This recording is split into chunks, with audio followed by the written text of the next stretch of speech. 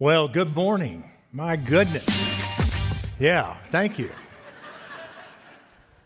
We celebrate differences. We know differences in culture, differences in age, and I'm here to represent the old people today. It's a delight to be here with you.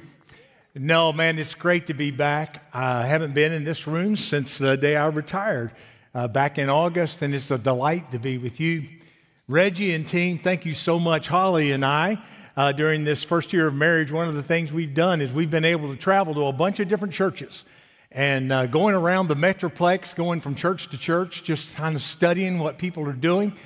And I want you to know that no matter where we go, we always leave the place and we always compare it to Fieldroom, because I don't know of any place that has a worship leader or someone who leads worship any better than Reggie. And Reggie, you and the team, you always do it with integrity, absolutely. Amazing talent, just always authentic, and I want you to know it's incredible. And then right after that, then you get what I believe is probably one of the greatest preachers in America today to get to stand up and share the Word of God. So I want you to know I've been going church to church, so if you're thinking about church hopping and looking for another place, you might as well stay put. This is as good as it gets right here at Fielder Church, and so praise the Lord. And what a privilege to have had been a part of that for over 2 decades, and now to get to come back and preach for you, I'm honored. Holly and I celebrated on 11/28. I'll never forget that, honey. I want you to know, 11/28, our first anniversary. It'd been quite a year. It started with us both, me getting out of the hospital over COVID. We got it on our honeymoon. Then we hadn't even been in our house a month whenever Armageddon came, or Freeze-Mageddon, or whatever that thing was called there. Our house froze, pipes broke, and we were out of our house for 7 months. I want you to know I'll never stay in a hotel again. I've been in a hotel way too long.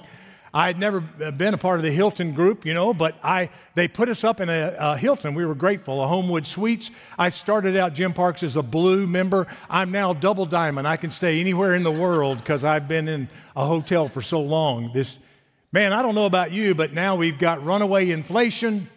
We have this supply chain issue that we've got going on. Omicron, what is that it? Omicron? No, that's not it. Whatever variant du jour we're in today of this virus. I don't know about you, but I'm glad 2021 is in the rearview mirror. It seems like I said that exact same thing last year at this same Sunday, doesn't it to you? And we didn't think things could get worse. Perhaps it's time for us as followers of Christ to recognize that what God calls us to do is to live above our circumstances. No matter what comes our way, to live victorious lives that shine in a dark world that says there's a different way and there's a different path. And I believe this morning that's why God is, led me to preach from Philippians 4, one of my favorite passages of Scripture. So if you'll turn to Philippians 4, we're going to start in verse 4. You know this verse well. It's one of my favorite verses. I've memorized it. Many of you have. But I want us to walk through it. And as you're turning there, I have a question for you. Did you get everything you want for Christmas? Did you get it all? Or did you, like Holly and I and maybe some people we gave gifts to, you just got a sheet of paper with a picture of the gift that's going to be delivered as soon as the supply chain is fixed? You got those? We've got gifts and stuff we're still waiting to get to the house. Holly and I have decided we're going to go down to the Gulf of Mexico, rent a little boat, and go out and get our stuff that's all sitting out there. Because I'm telling you, it's a crazy time. I don't know if you got everything you want for Christmas, but Lord knows we don't need another sweater.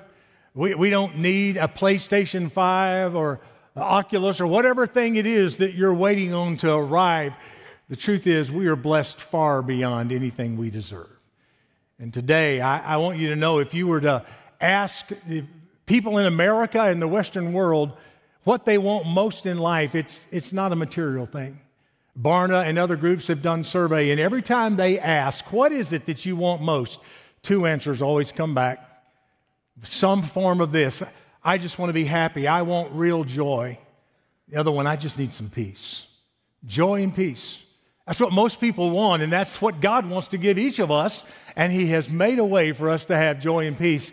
Last week, Jason, I loved the message last week. I hope you all watched it online along with Holly and I, as Jason used that vivid illustration of following the instructions to make a paper airplane. He taught us that if we don't follow the instructions, which are God's word, our lives will crash and burn.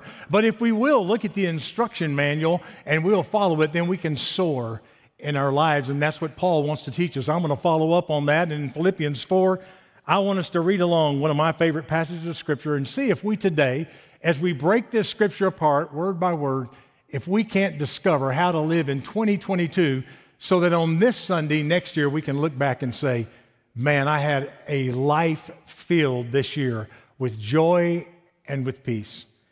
Philippians 4:4 says this, rejoice in the Lord always. Again, I say rejoice. Let your reasonableness be known to everyone. The Lord is at hand. Don't be anxious about anything, but in everything by prayer and supplication with thanksgiving, let your requests be made known to God. And the peace of God, which surpasses all understanding, will guard your hearts and your minds in Christ Jesus. Great instruction, great words for us, beginning with joy and ending with peace. Paul starts out with rejoice in the Lord always. And again, I say rejoice. You see, that's more than just a suggestion. That's a command. In fact, it's what's known in the Greek as the imperfect tense. Rejoice in the Lord. Again, always, and again, I say rejoice. It might be better translated in English if we did the imperfect tenses. Rejoice in the Lord. Rejoice always in the Lord and never stop rejoicing in the Lord. If there's anything that should be a characteristic of us who have been redeemed from our sins, us who have been saved so that we might spend eternity with God in heaven, it ought to be a life of joy, shouldn't it? I mean, of all things, we should be joyful. And yet, you and I know that when we come to church, whether it be this campus or any campus, there are those people that we avoid. You know who I'm talking about, right? Those Christian Eeyores, if you're a fan of Winnie the Pooh, those who always see things on the negative side. I don't know about you, but I know who they are, and there's none of you in the room this morning or watching online that are them, but I know who you are, and you know what I'm talking about. You see them walking up, and you see them, they caught your eye, you've caught their eye, and you begin to look around to say, who else could I talk to this morning? And heaven forbid that they do come up and you ask this question, how are you doing? Holy cow, you're in for a diatribe that's going to last for 30 minutes, telling you all the things that are wrong and all the things that are tough in their life because everything is negative. How can that be? When we have been redeemed by the blood of the Lamb, we have a future that's secured for us in heaven. We, above all people, should be joyful. As a matter of fact, if you go earlier in the book of Philippians, in Philippians 2:14. You can look over there. Philippians 2:14 and 15. I want to read it from the NIV because I like the way it's translated. It says, do everything without complaining or arguing, so that you might become blameless and pure children of God without fault in a crooked and depraved generation, in which you shine like stars in the universe. I don't know about you, but I want to be a star, don't you? I've always wanted to be a star. I want to be a star in a dark world. I want to shine so that everyone would know. You know the people I'm talking about. I have some in my life, and I bet you do in yours. I have a brother, his name is John. He lives out in San Diego, California, and God called John to be a writer. And John went out to Hollywood, and he was a writer in a very depraved and difficult situation. He shone like a star. As a matter of fact, he wrote a movie. It's called Bhopal. Any of you seen it? All know, all 15 in the world who have seen that. Now, John will know what I'm talking about. It came out many years ago. It was on the big screen. But anyway, John has written a lot of movies, written for Hallmark and all these things. But I remember at the premiere of that we were there, and Morgan Freeman, you know him now, right? Morgan Freeman. Morgan Freeman was the director, and he walked up to my parents, and we were standing there, and he said this comment. He said, you know, I'm not a Christian, but if I were to be a Christian, it would be because of that young man. And he pointed to him. He is distinctively different, he said.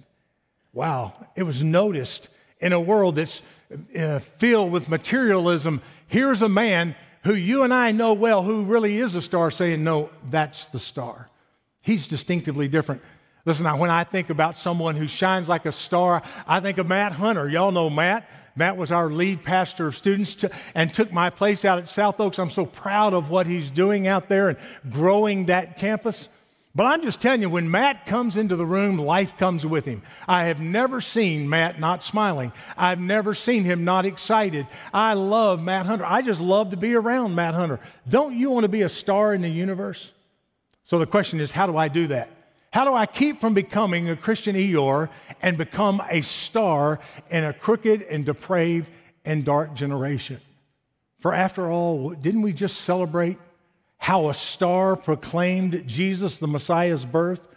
A star led people to a stable where a Savior was born. A star led shepherds and wise men and you and I, who have been redeemed and been commissioned to tell that good news of joy, just like those angels did on that first Christmas morning when they said, "Behold, don't be afraid. I bring you good news of great joy. For unto you is born this day a Savior who is Christ the Lord." Listen, you and I, the way that we can bring people and we can shine a light on the Savior is by being characterized by a life of joy. Oh, Mike, that's easy to talk about, and yes, I hear you, but Paul gives us the formula here. He says, "Rejoice in the Lord always," and again, I say rejoice.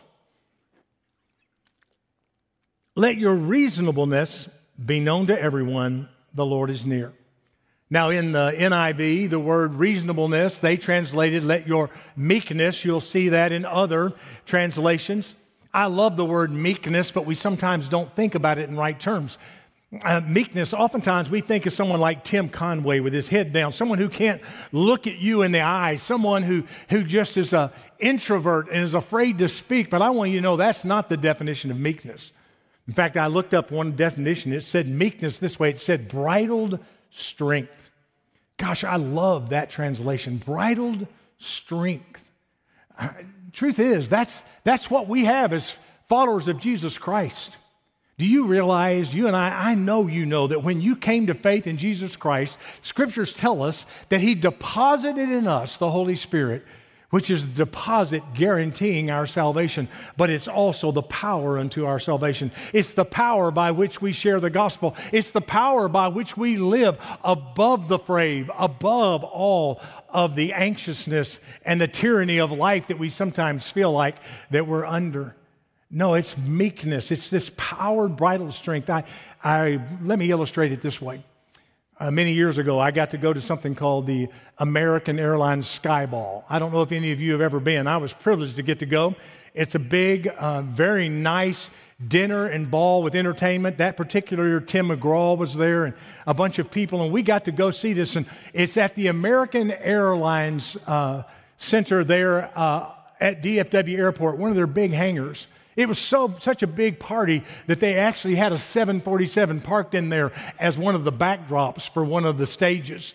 It's huge. And all around are these planes and jets and different things that you would see in the military. And that was interesting. I love seeing that. But the thing that really caught my eye was the Clydesdale team. You know the ones I'm talking about, the ones we see at Christmas all the time. And here were these 6 Clydesdale horses pulling this giant wagon filled with Budweiser beer. You know what I'm talking about. And I did not know this, but they said that thing weighed up to 3 tons. It was so heavy. And here was this man sitting on top of it and these 6 gorgeous horses. Now, I'd never seen one up close. But when I got to walk up, they let us come and touch it. I saw the power that was in those horses.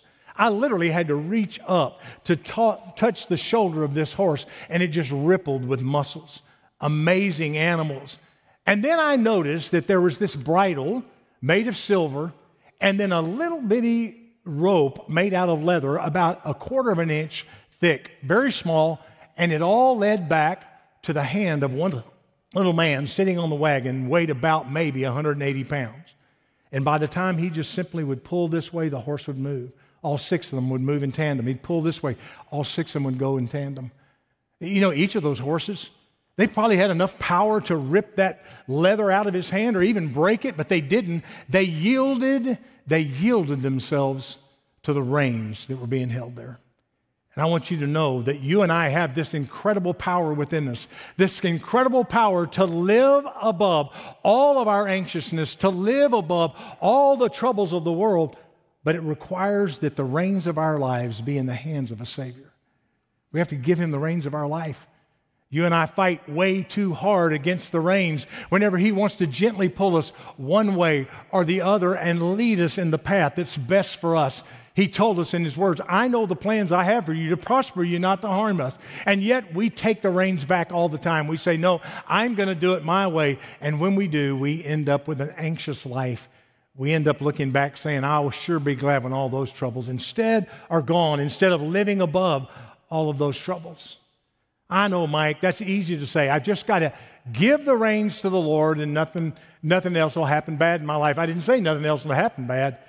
I just said that you can trust the Lord and He'll direct your life in the midst of the struggles and all the trials that you may have. And then He goes on and He says to us in the next verse, He says, first off, let your meekness be known to all because the Lord's at hand. He's sitting on the throne and He has the reins of your life. And He says, don't be anxious about anything. Man, Paul, could you give me something easier? Don't be anxious. Don't worry. That word anxious in the Greek has this picture of two lions that are tearing literally apart another animal as its prey. Do you ever feel like that? You just feel like your life is being torn apart. You got all these issues in life and relationship issues and work issues and what am I going to do next and how am I going to afford this or that? And you just feel this anxiousness. Your life is being torn apart. And Paul gives us a formula. He says, stop that. Just quit doing that. Quit being anxious. Well, Paul, you've never lived my life. Really? You do know where the Philippians was written, right? He was in a jail cell in Rome facing execution. He says, hey, stop being anxious. Paul says, quit being anxious because he discovered the formula for not being anxious. First off, could I just tell you that worry and anxiousness is a sin? I'll tell you why it's a sin. It's not only a sin because Jesus told us not to worry. I'll show you that. Turn with me over to Matthew. I love this passage of Scripture. Jesus is speaking to a bunch of people, and you can almost hear the frustration in His voice that they don't trust Him. He says in Matthew 6, verse 25, it says this, therefore I tell you, don't be anxious about your life, what you will eat or what you will drink, or your body, what you will put on. Isn't life more than food and the body more than clothing? I mean, look at the birds of the air. They don't sow or reap or gather into barns, and yet your heavenly Father feeds them. And aren't you more valuable than they? And which of you, by being anxious, can add a single hour to his span of life? And why are you anxious about clothing? Consider the lilies of the field, how they grow. They neither toil nor spin. Yet I tell you, even Solomon in all of his glory was not arrayed like one of these. But if God so clothes the grass of the field, which today is alive and tomorrow is thrown into the oven, will He not much more clothe you, O you of little faith? Therefore, don't be anxious, saying, what shall we eat, or what shall we drink, or what shall we wear? For the Gentiles seek after these things, and your heavenly Father knows that you need them all. But seek first the kingdom of God and His righteousness, and all these things will be added unto you. You see, anxiousness and worry is a sin not only because Paul, the Apostle Paul, under the inspiration of God, wrote it in his word, that Jesus said the very things, stop being anxious. The truth is, it's a sin because it undermines the very nature of God. It undermines His very nature. I have 3 kids. They're all grown now. All my good sermon illustrations are from their childhood, so bear with me. I have to share them again. I have 2 older sons, Nathan and Trent, and then I have my precious little girl. She'll always be my little girl, even though she's married and grown and has a baby that's almost 1 year old now. But my little girl, it was my job in the mornings, every morning, to wake her up, along with waking up the boys, to fix the breakfasts and then fix the lunch for all the kids. You see, Meredith needed to be clothed and she needed to have her hair done, but daddies who are smart never do that. I'm just telling you, daddies and hair are a difficult proposition. And then Meredith, she had to lay out like 6 different things. And then she would labor, am I going to wear this, or am I going to wear that, or wear this? And it would get me so frustrated. Boys are easy. I'm just telling you, boys are easy. You wake them up. You say, hey, get dressed. They go over to a pile of clothes. They pick it up. They smell it. That'll do. They put it on. That's how boys are. They're simple. Little girls are tough. So I took the easy job. I allowed my wife to do the other job. I did the simple job. I just fixed the breakfast, which meant I got the cereal box out, and then I would fix lunch. Now, lunch I went after. See, Meredith liked peanut butter and jelly. That's what she wanted every day. She wanted the crust cut off, and typically I tried to make it special. I'd take a heart, a cookie cutter, and I'd get a heart, or I'd get, a crescent or something, or some little thing, and I'd make it special, and I'd send her little love notes and put it in her My Little Pony lunchbox, and I would take her to school. So she went to A.C. Steer Elementary School there in Shreveport, Louisiana. It was right across the street from my church, Broadmoor Baptist Church. And so I would get in line and I would drop her off, and I would stay there and wave at her until the teacher met her and took her inside. Now, if you can imagine, then every afternoon I would pick her up. At the right time, I'd get back in line and drop her at home and then go back to work. Now, can you imagine if one day I get a call from Dan Waters, who's the principal at A.C. Steer, and he says, Mr. Wyrick, I need you to come up to the school. Meredith is crying uncontrollably. We just can't get her attention. I said, was she hurt? What's the matter? No, she's not hurt. She's just crying. She won't listen to anyone. So when I get there and I walk into the nurse's office and I see her sitting, I say, baby, what's wrong? And she says, Daddy, I'm so worried. I'm just worried. I said, baby, what are you worried about? I'm worried that tomorrow when I come to school, when I open my Little Pony lunch kit, that there's not going to be any food in there, Dad. I won't have anything to eat, and everybody around me will have food, and I'll be hungry. I'll go, honey, have I ever not fixed your lunch? And I always fix it really. You remember, I put the hearts, and I do the crescents, and I write you notes and all that. I know, Daddy, you've always done that, but I'm just worried that tomorrow you won't. And then, Daddy, I'm worried this afternoon that when it's time for me to leave, that I'm going to come outside and I'm going to be waiting, and everybody will be picked up but me, and all the teachers will leave, and it'll be dark, and I'll be left here all night. Saying, baby, really? You think that I would leave you sitting there on the porch of the school? I would never do that. Have I ever not been there, honey? No, Dad, you've always been here, but I'm just worried. Now, how would that make me feel as a father?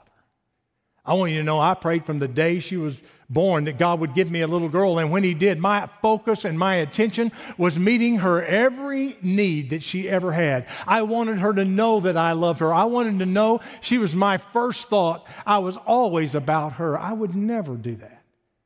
Well, if I am a fallen earthly father, just imagine how much more our Heavenly Father, with all of His resources, who said, I'll never leave you, I'll never forsake you, that I'll meet all of your needs according to my riches in glory. How much more it hurts the heart of a father who has never failed you and never will fail you. You see, that's why worry is a sin.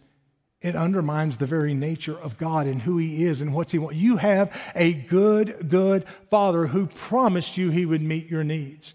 He didn't say He'd meet all your wants. I never met all the wants of my kids either. They didn't get to eat gummy bears for lunch. No, I knew what was best for them, and I gave him those things that were best for them, and so is your Heavenly Father. He says, stop being anxious. Oh, I know, Mike, that's easy to say for you, but you don't know what I've been through this last year. You don't know what I'm facing. It's easy just to say it. How do I do it? And I'm so grateful that Paul gives us the answer. Let's continue on with our text this morning. He says, be anxious for nothing don't be anxious about anything, but in everything, by prayer and supplication with thanksgiving, let your request be known to God. In everything, by prayer and petition or supplication. You know, I know that some of us think, really, everything?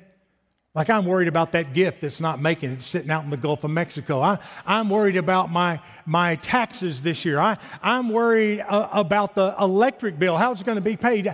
Really, I get it. We have an omnipotent God who's over everything. Listen, He keeps the planets in space. He hears all the prayers of all the people. Surely He's not interested in the little daily things of my life. I read a story the other day. One of my favorite pastors, I still read some of him. I never got to hear him preach, obviously. I am old, but not that old.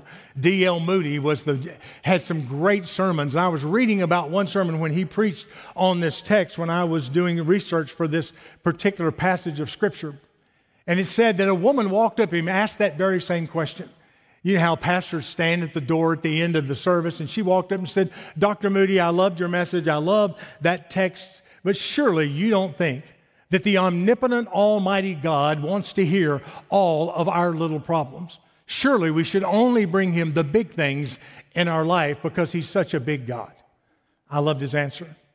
He said, Madam, could you please tell me anything in your life that would seem big to God?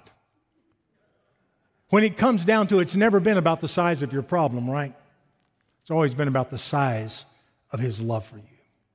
You have no problem. You have no issue that's too small or too big for God.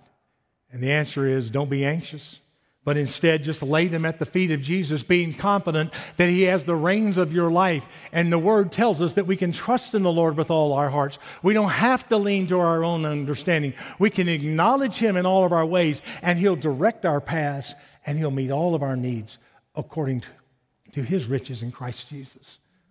But then there's this one little phrase, this prepositional phrase that Paul added that I think we skip over so often in this text. He says, but in everything by prayer and petition with thanksgiving, make your requests known to God. See, that's an important part of the formula. You see, because thanksgiving is all about perspective, isn't it? Thanksgiving is the realization that what I have, I don't deserve. Why would you be thankful for anything you deserve? I mean, how many of you walk into your employer on every payday and you walk in and say, hey, thanks for my check today. Thank you for paying me. Now, you probably should, but we don't because we think we deserve it. We think that's something, I worked hard for this. I should get paid. But I want you to know most everything in your life you don't deserve. You and I, we didn't get to decide. We got to be born in this amazing country that we were born in with freedom. You had nothing to do with that. God decided that. You didn't know what family you were going to be born into. God determined what family he was going to put you in. God determined that you would have the looks that you do, that you would have the talents that you do, that you would have the gifts that you do, that he determined your pathway. And all of those are blessings from God. Listen, if you're a believer in Jesus Christ, that even is a blessing because without him choosing you first, you could have never chosen him to be your Lord and Savior. And it comes with this attitude of thanksgiving that recognizes that everything I have is a blessing from the Lord. So, Mike, how in the world do I do what Paul says? How do I bring my requests to the Lord and be thankful for something that he hadn't even said yet and hasn't even done yet? Well, it's a matter of perspective. It's a matter of knowing that God is good. As we sang a while ago, Reggie allowed us to sing. It's the faith and a realization that we have a good God who's told us in his word, I know the plans I have for you to prosper you, not to harm him. It's a trust of faith to say, God, wherever you lead me, whatever I go through, I know ultimately it's going to be for my good and for your glory. And so thank you in advance for however you're going to answer this prayer. Well, that's tough to do, but I want you to know it'll change your life. It'll bring you joy and peace that you never even dreamed you could have when you just let your problems go and you lay them at the feet of Jesus and say, Lord, however you answer this, I am grateful for what you're going to do because I have full confidence in the goodness of God. My son, Trent, he lives in Shreveport, Louisiana, and I've told you about many things. Trent was in a terrible accident where he was out riding a bike, training for a marathon or a triathlon, hit by a truck, lost all of his physical fitness, and destroyed his body. And no sooner had he gotten well than their house burned down that they hadn't even moved into that they were building. I remember standing beside those embers of that house, and Trent and Molly had been through so much. They had been trying to have a child, and they'd been trying so hard to build this home that was going to be their dream home. And Trent wanted to run another Ironman, and all of that seemed destroyed. And here we were standing on just a few days before Christmas at the embers of his house that he hadn't even moved into. All of his worldly possession, all of his money had been tied up in that house. And I remember him asking me the question, Dad, where's God in all of this? Man, tough question for a dad to answer at that time. But I believe this with all my heart. And I said to him, Trent, it all comes down to this. It all depends on what you think about God and believe about God. If he is a good God and you believe this is all going to work out.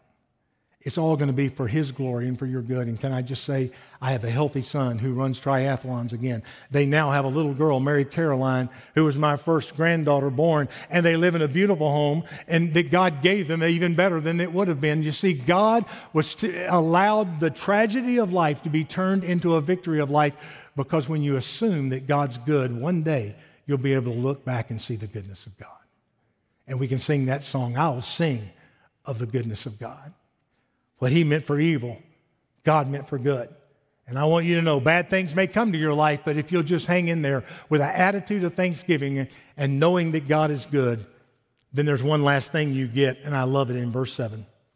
And the peace of God, which surpasses all understanding, will guard your hearts and your minds in Christ Jesus. Do you have a peace today? I mean, did you wake up this morning with a sense of peace, knowing that everything's going to be okay, that life's good, that God's good, and I can trust the Lord? Do you have that kind of peace? I want you to know it's a peace that you can only have through Jesus Christ. My mother, Dorothy Wyrick, was an amazing woman. She died 25 years ago on Palm Sunday, March the 31st in 1996. She had had a battle with lymphoma for about 5 years, and I had been there with her, my family. Listen, I wish you could have seen her last days. We're a singing family. We'd sit around singing and playing guitar, and here we are on the oncology ward and in hospice, and there's this party going on, even though she was in a lot of pain.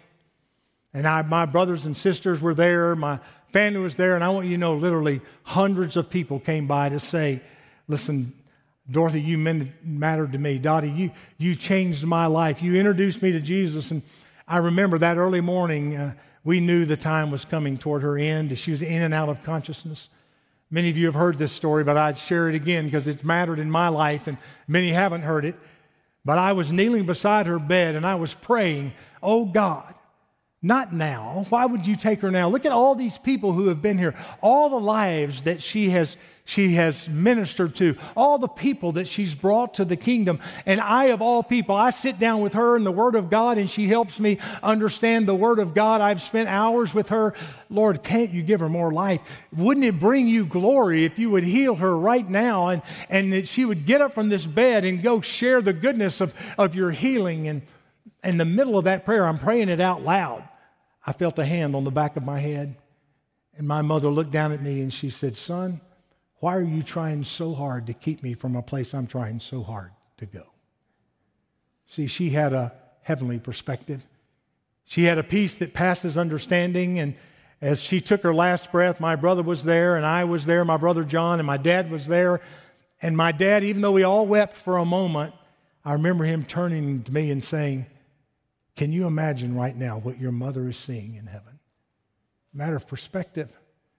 A sense of peace that no matter how hard it gets, lymphoma, cancer, whatever comes your way, there's a home prepared for you in heaven. And this world is not our home. That world is our home. For me to live is Christ and to die is gain. And I want you to know, if you don't have Jesus Christ in your life, if you've not given him the reins of your life, not only will you not be a star that shines in the midst of darkness? Not only will you continue to have anxiousness and not experience that peace, but you'll never have that heavenly home that my mother lived for and I lived for and countless thousands have lived for. And my question today, do you have that peace? There's only one way to get that peace, and that's through the Prince of Peace. Jesus died for you so that you might have eternal life. Jesus died for you so that you could live a joyful life. Jesus died for you so that you could have a peace that passes understanding. So this morning, if you don't know the Lord, if you've never given him the reins of your life, I want to invite you to do so in a moment. There are going to be pastors down here at the front, and I invite any of you to come and just say, you know what? I don't want to live through another 2020 or 2021 without the joy and peace that comes only from Jesus. And come and give your life to Jesus today online. If you're watching with us, I invite you, just text the word Next Step to 94253, and there are pastors there. Pastor Zur, you want to text right now while you're watching on YouTube or whatever streaming device you're looking on, he'll reach out to you. We've got pastors who will reach out to you and pray with you. But I know there's many of you who are children of the King. You know the Lord and Savior, Jesus Christ is your Lord, but you still live anxious lives. I think the reason is because you keep grabbing the reins back. You don't leave him in his hands. You keep being anxious. You're not bringing stuff to the Lord and say, Lord, with a heart of thanksgiving, I'm just going to lay this in front of you, and maybe today you need to come and let one of the pastors pray over you. The Bible tells us real clearly in James 5, It says this, confess your sins one another and pray for one another that you might be healed. And maybe today you just need a pastor. You need to confess, not to a pastor, but to the Lord, so that we might pray over you that you might be healed of that anxiousness and you can trust in the Lord. Maybe today.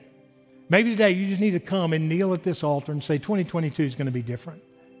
I'm going to live a life of joy and peace, not in my own strength, but in the strength of the Lord. So we invite you now, as Reggie comes and this band comes, I invite you now, if you would, you stand. In a moment, we're going to take the Lord's Supper. Maybe you need to go and get your elements if you're at home. Get that, but Jim Parks is going to lead us in just a moment. But right now, would you do business with God?